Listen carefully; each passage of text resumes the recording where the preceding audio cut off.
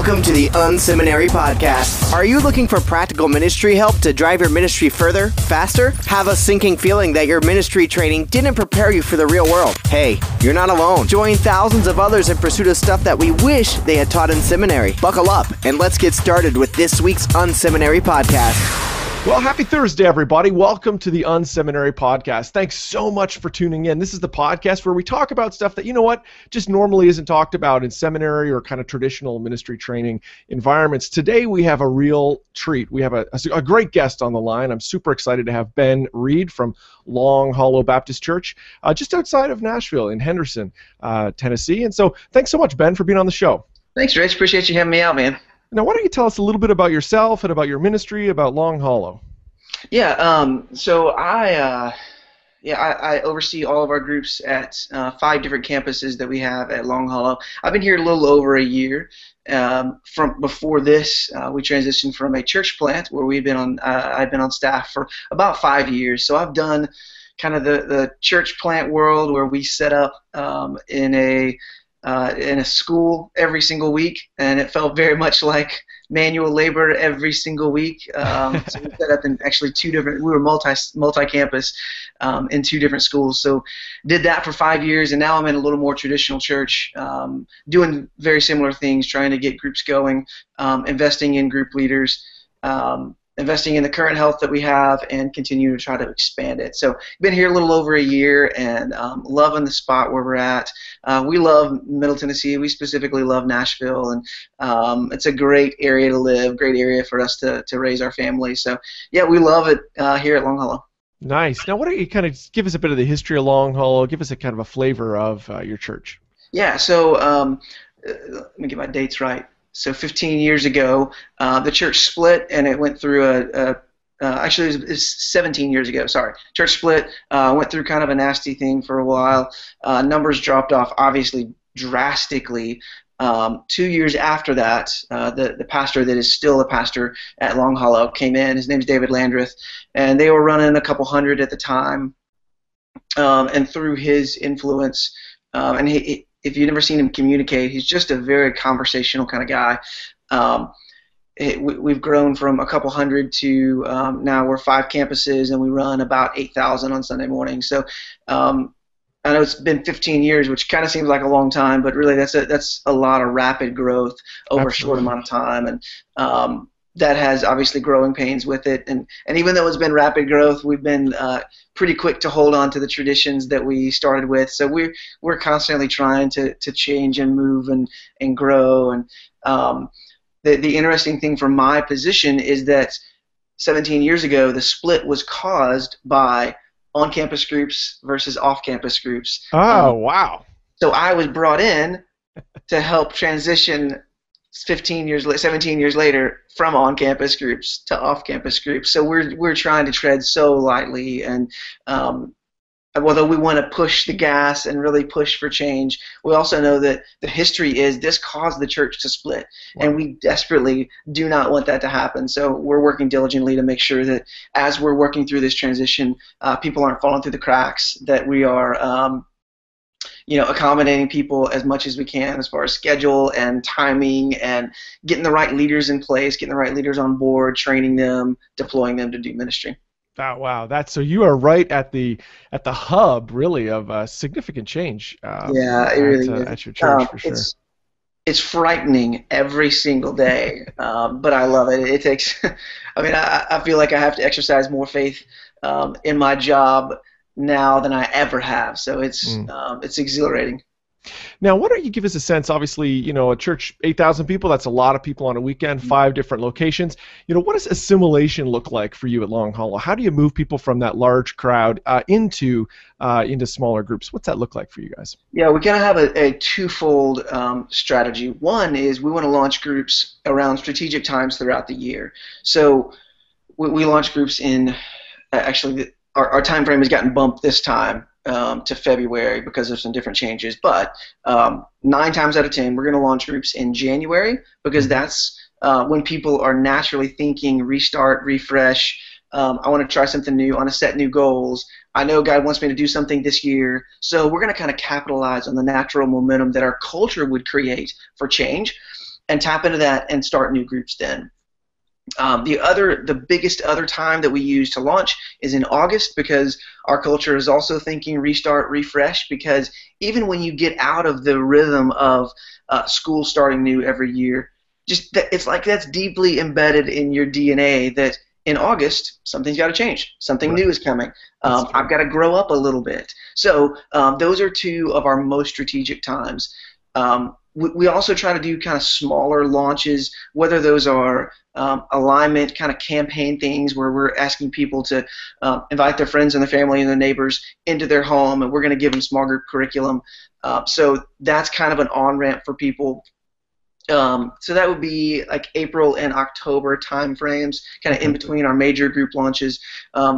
We also look at on-ramps like through our men's ministry, through our women's ministry. We do a couple of big conferences a year, and so we try to use those as on-ramps for community as well. So just making it an explicit focus that we're not just kind of gathering just to have good teaching, not just gathering to be encouraged, but we want this event to last longer than this event, so we try to partner with small groups and make sure that we have a small group presence and that there's an easy on-ramp from this big event where we're inviting people from the community into the life of our church, which is small groups. Oh, very cool. Now, I would imagine, with people, in kind of all over the place, not all just in one area. You've got on-campus, off-campus groups. Leadership development is obviously a critical piece of that. Can you give me a sense, if I was a leader in a small group at Long Hollow, what kind of leadership development are you providing for those leaders? Yeah, leadership development is crucial. You're right, because we're kind of all spread out. But in addition to that, my philosophy is that I want to be able to take risks on people who haven't proven themselves in leadership, who maybe who haven't led a small group before, or who church leaders wouldn't naturally say, oh, well, of course, that person needs to be a small group leader. Maybe they're a deacon, or they're in significant church leadership already, so we need to pluck them out and let them be leaders. If we didn't have a robust leadership development process in place, I wouldn't really feel like I could take a risk on people who haven't proven themselves. Right. And for me, that desire for risk, it comes partly in the fact that people have taken risks on me in leadership and given me roles that I haven't earned, but they've helped me to take a step of faith. But on top of that, when I look at the scriptures, I see the people that Jesus took into his inner circle, and the disciples were people that the church had turned their back on. They weren't people that the church would have chosen to be the leaders who were going to take the church into the next generation and the next generation. Jesus entrusted these men with the gospel that the church had said, well, we're not going to position you as the leaders in the temple.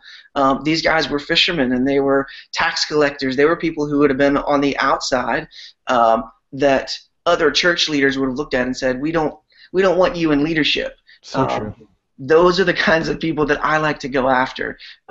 So if we didn't have a leadership development program in place, I would feel really, really reluctant grabbing these people who haven't really been trained up to be leaders. So we have a multitude of processes that we work new group leaders through. The first is really systematic. We call it 101 through 501. So those are 5 different kind of hour-long classes. Although we look at a lot of what we do in groups ministry as relational and not so much information transfer, we do look at our leadership development as information transfer. We want to do it in a relational environment. We want to enforce it through coaching, but at the end of the day, it's really transferring information from what we've learned, what we've experienced, and downloading that to group leaders so that they can kind of take a step forward, even though they may not have led a group before. Right. So we start them off. The broad sweeping philosophy is we want to start them off from, I've never led a group before. I have no idea what it takes to invest in people and help them grow and help them understand what faith is all about. To, in 501, we want them to be able to actually counsel other people and help coach other group leaders. Wow. So if they make it from 101 through 501, we want them to be able to actually step into a coaching role and be able to help other new group leaders that are starting their group. Now, are those just 5 one-hour seminars, or what does that actually look like? Or are they kind of 5 different sessions over multiple? What does that look like? Yeah, those are 5 like 1-hour seminars, and those are spread out. You don't just do them all in one day. Right. The reason for that is because we want you to go through 101 and 201 before you ever start your group. Okay. And then at 201, you're linked up with a coach, who will walk with you through the next 6 months, 8 months, 10 months, and then a group would last for about 2 years. And the idea would be over the course of 2 years, you would do 301, 401, and 501. So linked up with a coach who's helping you enforce these, and you're not just learning these things in a vacuum. Right.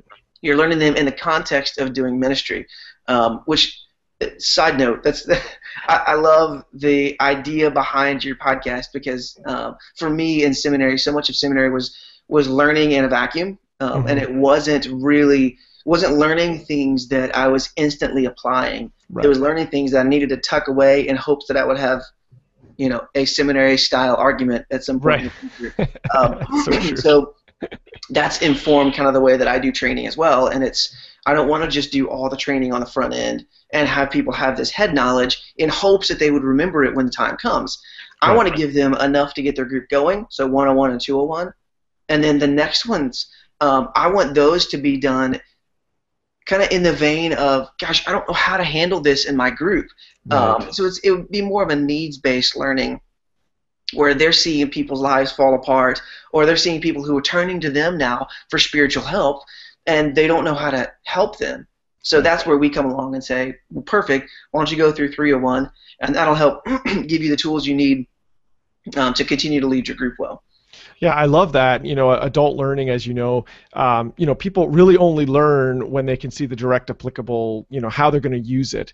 And if there isn't the kind of walkout knowledge, like, okay, I'm going to walk away today and do this, it's very hard to get people, to learn. Yeah. The other thing I like about that is it also gives something tangible for the coaches to be interacting with, the various leaders on. I know in our church we've really struggled with the, what is the coach, what's that conversation going to actually look like outside of, let me, kind of help you problem solve a couple individuals within your group. What can you actually be talking to them about? I like that idea of here's a curriculum that we're going to be kind of, you're going to bounce back into that class and talk about that, and then that'll give us months of stuff to talk about as we interact, for sure. Yeah, and really with our coaching too, okay, so I keep coming back to information transfer versus relationships, but for us that's a big deal. The classes 101 through 501 are information transfer, but coaching is highly relational. And so I tell our coaches, your number one goal is to make sure that the group leader is growing in their faith, because if they're growing in their faith, their group is going to be taking steps of faith as well. Right. If they're not, then their group is not. So we use these conversations about who's the difficult person in your group, and what are the dynamics in your group, and who's not engaged, and what are you doing to serve. Those are all important questions, but those are all just a backdrop to have a conversation about how are you doing in your marriage? How are you doing in your own faith? How are you doing sharing your faith? Right. Because if they're not leading the way in their spiritual growth, their group's not going to know what to do.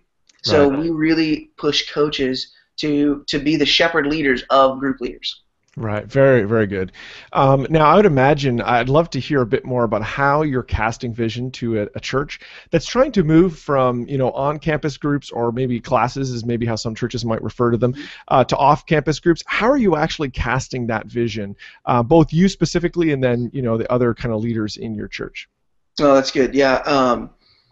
It's for us, and I know churches have done it differently when they're doing kind of a hybrid on-campus, off-campus model.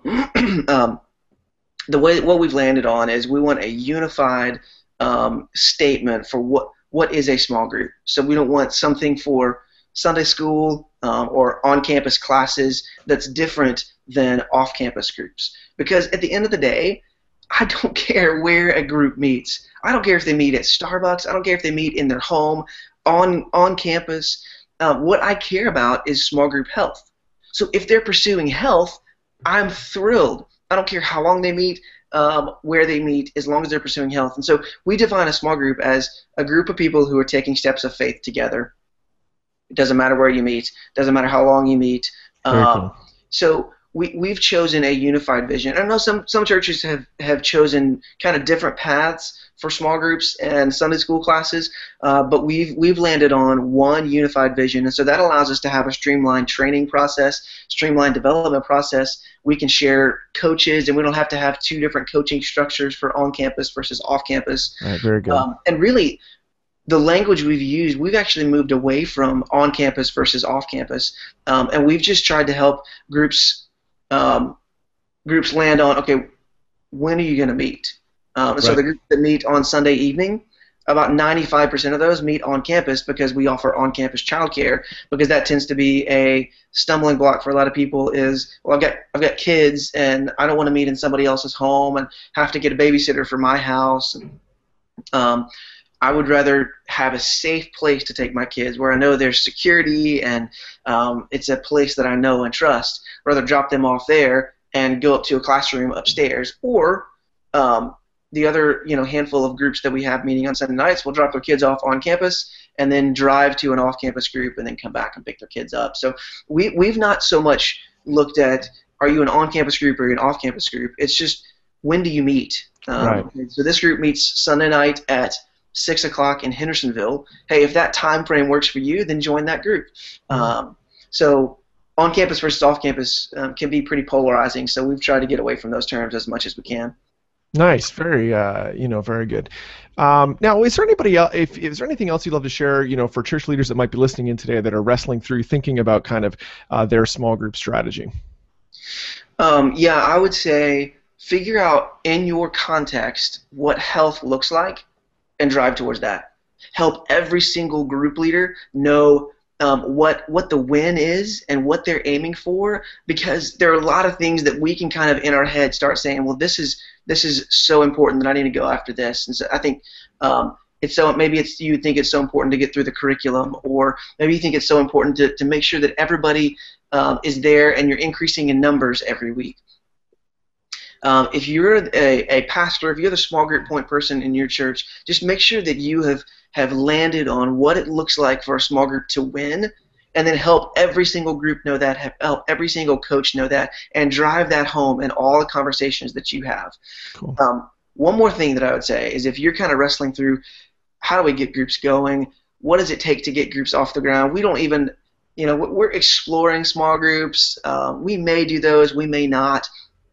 I would say this: grab 2, 3, 4, maybe even 8 people that you say these are leaders, whether they're spiritual leaders or just natural leaders. Grab those people and go spend 8 weeks with them every week. Invite them into your home. Just do life with them for the next 8 weeks. See if you like that. See if they enjoy that. I can almost guarantee you that they will, and that they'll grow spiritually. And then you can kind of choose from there to launch out 6 or 8 new groups out of that. But to start small groups, the easiest way to do that is for you to start your own small group. Gather the people that you know are natural leaders and start investing in them. This is the Unseminary Podcast. Stuff you wish they taught in seminary. All right. Well, we've entered the lightning round. We're going to jump through a series of questions that we ask every church leader that's on the Unseminary Podcast. And just to remind you, today we've got Ben Reed on the phone from Long Hollow Baptist. So happy to have him with us. So, Ben, what's an online resource that you're using these days that's really helping you in your ministry?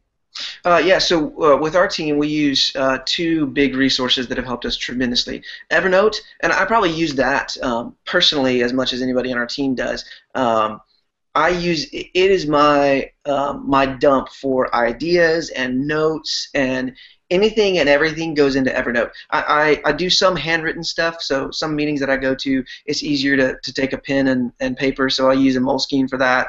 But then I'll snap a picture of it and throw it into Evernote, because I know I'm kind of getting in the weeds here, but I use the Pro version of Evernote, and the reason that matters for me is because I can search all of my handwritten notes. Right. So I love being able to access all of my notes, all of my thoughts, all of my ideas at any point. So I have them categorized by church stuff and small group stuff and personal stuff, and then kind of my writing projects that I'm working on. So Evernote is a huge deal for me. I use it all the time. The other thing that our whole team has started using that we really like is Wunderlist.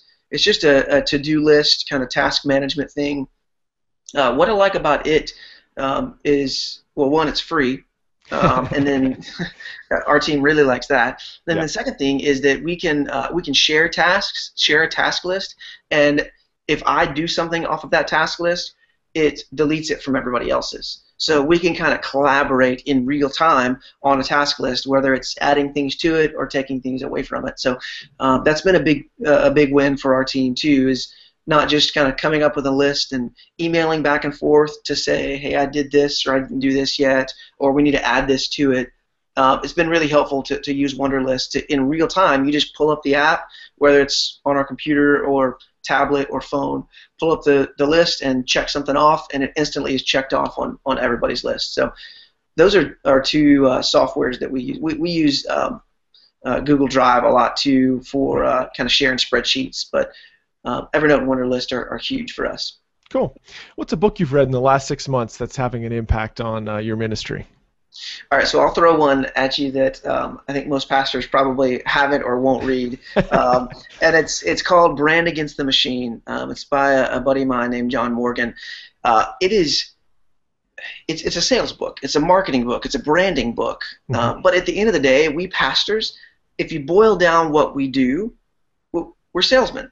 Absolutely. We're marketers. And everything that we do, we're trying to sell. The good news for us is that we're selling the best product in the history of the world, and that's the gospel. Absolutely. So we, of all people, should be thinking critically about how are we communicating our message? How can we communicate it more winsomely, more effectively, so that more people hear it and aren't turned off by our marketing strategy. They're not turned off by the way that we communicate it. The gospel itself is offensive enough. We're telling people that they're sinners, and that they need a relationship with God through Christ. Basically, we're telling them that the way that they're living their life now is wrong. And that is incredibly offensive. So let's let the gospel be offensive and not the way that we communicate it. So coming back to the book, John lays out the simple strategies for anybody who's in sales, anybody who's trying to develop a brand, trying to market a product. And it's so easy. And I took notes across that book like crazy. Just going, okay, here's how we can communicate small groups the next time. Here's how we can make announcements about it the next time. Here's how we can incorporate colors and social media strategies. And it was just, it's a brilliantly written book that I think a lot of pastors wouldn't read. So it's worth picking up and going through. Very cool. Brand Against the Machine. Very cool. What's another ministry that's inspiring you these days? I look to North Point Community Church a lot. I love how they do things with excellence, and it just pushes me every time I read what they're doing and I track along with their group's ministry. I'm encouraged to do what we do better because I think that they strive for excellence in everything that they do. So I track along with North Point a lot. Absolutely. Related to that, is there a leader out there that's alive today that if you could get 15 minutes with them, you'd love to, and why? Why would you pick that person? Yeah, the person that I would pick would be, like I just mentioned, North Point, and Bill Willits is their group's guy, and he's been there from the beginning, and he kind of crafted it from the ground up, and so he'd be a guy that I would say, man, if I could get 15 minutes with him to see what, if you're in my situation, what would you do? If you're in my stage in life, what would you do?